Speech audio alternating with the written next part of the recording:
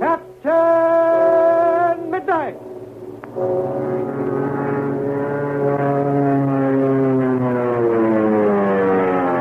Brought to you every day, Monday through Friday, by the makers of Ovaltine.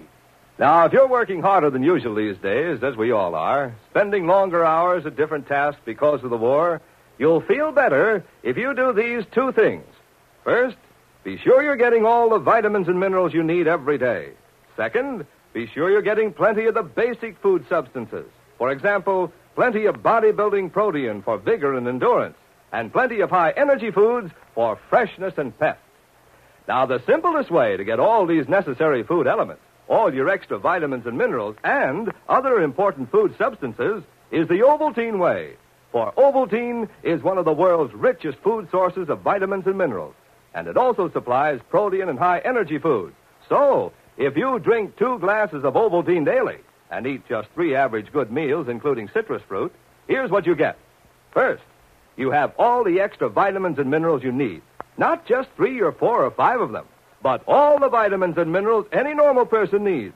And second, you have all the other food substances you must have for vigorous health.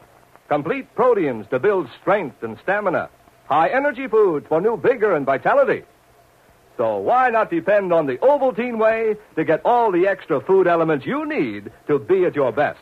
All the extra vitamins and minerals and all the other necessary food substances for vigorous health. Just follow this simple rule. Drink Ovaltine night and morning. Eat 3 average good meals. And see if you don't feel far fresher, far more vital and alive in spite of your extra wartime duties. And now, on with the chapter east of Formosa with Captain Midnight and the Secret Squadron. The Secret Squadron agents and their companion, Lieutenant Mark Cross of the Air Corps, are enjoying a well-earned rest at an advanced American air base in the South Pacific. Major Barry Steele, powerful undercover official, has gone over preliminary plans for Captain Midnight's desperate venture into the very shadow of the Jap mainland to establish a base from which Japanese industries can be bombed. Our present scene opens in the morning several days later. The sun is shining brightly on this New Guinea flying field, and in front of a huge hangar, Chuck and Joyce are watching a formation of P-38s getting ready for a takeoff. Listen as Chuck asks, "Well, how does it feel to get out of that wheelchair?" Oh, it's swell, Chuck. And the best part of it is I can't even tell my ankle was ever sprained. Believe me, these doctors certainly know their business. They can fix you up no matter what's wrong with you. Oh, there go the lightnings. They're taking off in formation. Boy, oh boy, there's a sight for you. I'd give anything in the world to be a fighter pilot. Yeah, but you were thrilled to death about going out as a member of a bombing crew. Sure, who wouldn't be? I wouldn't mind being a pilot of a Liberator or a Fortress. But I'd a whole lot better fly a fighter. Yeah, I guess you're right, Chuck. When you're flying a fighter, everything's up to you. Yeah, that's what I like about it. And you can do so much more with a fighter than you can with a bomber. One little touch on the stick and you jump 1,000 feet. Oh, look, here comes one of the pilots. He's a captain.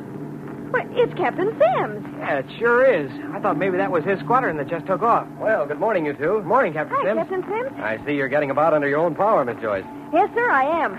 And I hope I never have to use a wheelchair again. I thought that might have been your squadron taking off, sir. No, my crowd gets a rest until this afternoon. That is, unless an emergency comes up. We were on dawn patrol. I guess I was asleep then. Well, I don't blame you. You'll need to store up all the rest you can. I have an idea you'll be taking off yourself before long. Well, you must know more about it than we do. Captain Midnight hasn't said a word. No, he hasn't said a word to me either. But I'm just going by the signs. That new plane has been here a couple of days, and your chief mechanic, Mudd, has been working on it night and day. Say, we haven't seen the plane yet this morning. It's in back of the hangar. What do you say we take a look, sir? Gee, I'd like to. I'll come along, too, if you don't mind. Oh, I'd like to have you. You know, I don't care much about flying big planes like that. Personally, I'll take a fighter. Yeah, that's what Chuck likes. He wants to be a P-38 pilot, just like you. So you do, eh, Ramsey? Yeah, I'll say. Give me a fighter anytime. I guess it's in my blood. Yes, I guess that's the way it is. When you're going through training, you begin to get an idea one way or another. You either like bombers or you like fighters. Ever since I was a kid, I wanted to fly a fighter. Well, here's the plane. Oh, I guess Vicky isn't here. Well, there's someone in the cockpit. It's Icky. Come on, let's see what he's doing. We might as well go into the cabin and up to the cockpit. There's a lot of talk going on around the field about this plane. But why, Captain Sims? It's got a lot of new secret gadgets. Stuff that a lot of us don't know about. I know we're going to have some new instruments. Captain Midnight's told us that much, but we don't know what they are. Well, there's Vicky, kneeling on the cockpit floor. Come on, let's all squeeze in and see what he's doing. Huh? Well, let's go. What in the world's Icky working on? I never saw anything like that before in my life. With a large screen with a sign around it. Now, what do you suppose it's used for? You sure got me. Hey, watch this. I'll get a rise out of Icky. Hey, what's going on here? Hey! Jumping trooper, you might as well kill us. What in the world are you doing, Icky? And now, ain't that a fine thing to ask me? Here I am installing a new secret invention on this plane. Something the Japs would give $1 billion to know about. Well, what's it for, Icky? That is a military secret. Well, I can see we aren't going to get very far. Well, Captain Sims, as long as you're here and can probably vouch for these two civilians, I might be persuaded to give out with a little information. Okay, then. Tell us what it's used for, Icky. I've never seen anything like it in the cockpit of a plane before. Well, I tell you, Joyce, this instrument is like a certain kind of stew my mama used to make. She called it slumgullion, and it had about everything in it. Well, now, this is a mixture of radio, television, and a few other things. It's the latest example of the inventive genius of I.M. Mudd. Well, you still haven't told us what it's for, though. Chuck, this can be used for so many things it'll knock you for a loop. Now, let's suppose we were flying over Jap territory, and we was pretty sure there were Jap planes in the air, and we didn't want them to see us. Yeah, there'd be no kidding about that. You sure wouldn't want them to see you. If they wasn't too far away, say not more than 150 miles, you could tell where they were by this instrument. Why, George, what do you know about that? Gee, Minnie, that's wonderful, Icky. You're not kidding, are you? Of course I'm not kidding. This thing you're looking at is a luminous screen. When you turn on the switch, if there's anything in the quadrant ahead of you, like a steamer or a plane, it'll show on the screen. But what will it look like? It'll be a small point of light, Captain.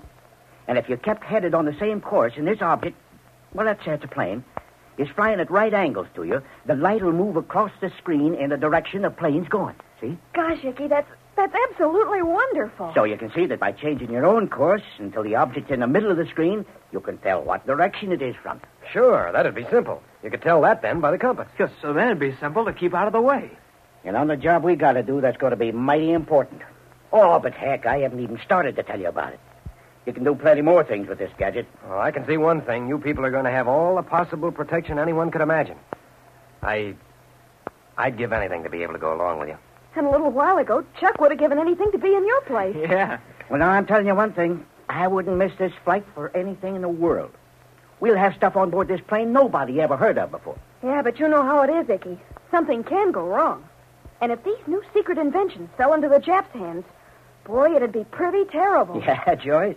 And that's all been prepared for. You see that gadget close to the screen? Yeah, Icky, I see it. Well, now, that's connected to a switch. It's really a time mechanism. Now, if we had to bail out of this plane, Captain Midnight would turn that switch, and after we were all out, this screen would be blown into 1,000 pieces. The same thing goes for a lot of other stuff on board. We ain't taking no chance on the Japs getting a hold of this stuff. Well, I got to get to work. Captain Midnight told me this morning not to lose any time getting these gadgets installed. We're liable to take off any time. And at the same moment, Captain Midnight and Major Steele are sitting in the operations office talking together in low tones. Major Steele has passed a small slip of paper to Captain Midnight, and the secret squadron commander is studying it intently. Listen. I just can't understand it, Major. Where can these tankers have disappeared? Well, I don't know, Captain Midnight. But this all ties in with the information given to us by Major Collins in Calcutta. From that, I gathered that a pack of enemy submarines was operating in the Indian Ocean. Yeah, that's right. Well, if Major Collins finds out any more, I'd like to know it at once. Yes, Captain Midnight. Oh, that brings me to another subject. Now, you won't be able to send radio messages after you've left this base. But that doesn't mean we can't communicate with you. I see. The field communication officer has been given the secret squadron code, and any information which is vital will be transmitted to you without delay. Any such messages will be broadcast every 6 hours at 12 and 6 o'clock. Very good, sir. Now then, when do you think you had better take off? Lieutenant Cross and I have it figured out. We're going to take off tonight, and we should arrive in the vicinity of the island at daybreak. Very good. We'll hold a final meeting in the cabin of the plane just before you leave. Well, I guess it's time for us to go on board now. Here comes Major Steele. Yeah? I guess we better be saying goodbye, Captain Sims. Well, we'll be sorry to see you people leave. But maybe you'll be coming back this way again. The whole field feels as if you belonged here. You can't see them on account of darkness, but everyone at this post is here to see you take off. We know you're going on a terribly important mission, and we wish you the best of luck and happy landings. The same to you, Captain Sims. Thank you, sir. Come on, Chuck. We better get on board. Major Steele's going into the cabin now with Captain Midnight, and Icky and Lieutenant Cross are already inside. Okay. So long, Captain Sims. Goodbye. Bye, All sir. right, Chuck. Joyce, step inside and close the door. Okay, Yes, sir. Captain Midnight. All right. Now then, we're all together. Major Steele has a few words for us. Then we'll be on our way. Major? You all realize how vitally important this mission is. After you leave this base, you must not send messages to any Allied post by radio. You will, however, receive messages at certain understood times. Captain Midnight expects to arrive in the vicinity of the island toward which you're headed about daybreak. There most certainly will be Jap planes and Jap warships in that region. And at daybreak, at a certain location which has been agreed upon, you will meet an American submarine and take on fresh supplies of fuel. If you miss that one, you're to meet another one later at a different location. But since you have extra fuel tanks, your fuel will last you for a 24-hour period. You mean we'll be able to stay in the air 24 hours? Yes, but only at a cruising speed. Now then, Captain Midnight, by any chance your rendezvous with the submarine should fail, you have your instructions. Yes, sir. I'm to fly to the base agreed upon in south central China. Correct.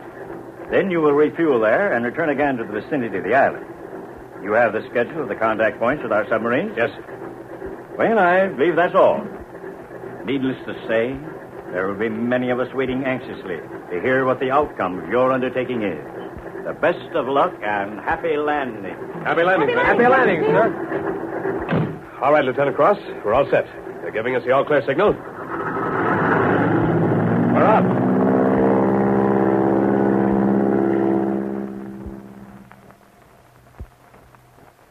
And so into the star-studded sky over the South Pacific, Captain Midnight and his hardy band head for the danger-packed waters near Formosa. What will happen to them on this most vital of all missions? Will they find the island which Lieutenant Cross discovered almost 2 years before? Don't miss the excitement as we continue this chapter east of Formosa. I'm sure you know why paper of all kinds, is so important in this war. You know that airplanes, bombs, guns are partly made of or use paper. You know that bomb bands, bomb pins, parachute flares, shell cases, airplane wingtips are made of paper. So you'll understand why the government of the United States, your government, is asking you to save paper every day. Now, the government asks you to save paper in 2 ways. First, don't waste any paper. Use only what you really need, and then keep it to use again wherever you can. Wrapping paper, for example, can be used over and over. If you're careful, it can be used again and again. And above all, your government is asking you to collect waste paper to make the bombs and shells we need for the big attack. Bombs for Berlin and Tokyo. Shells to sink the Jap ships and blow up their bases. Our Army and Navy need all the waste paper they can get for the big battles ahead. So no matter how much waste paper you've collected before, start tonight to collect more. Newspapers, magazines, cardboard boxes, letters, envelopes, wrapping paper. Every scrap helps. Clean out every piece in your house. Get more from your neighbors. Take it to your school, your church, your scout troop, wherever paper is collected in your community, or sell it to your junk dealer. Remember, your government is counting on you to help with the paper we need to win this war. Tune in tomorrow, same time, same station, to Captain Midnight. Until tomorrow, then, goodbye and happy landing!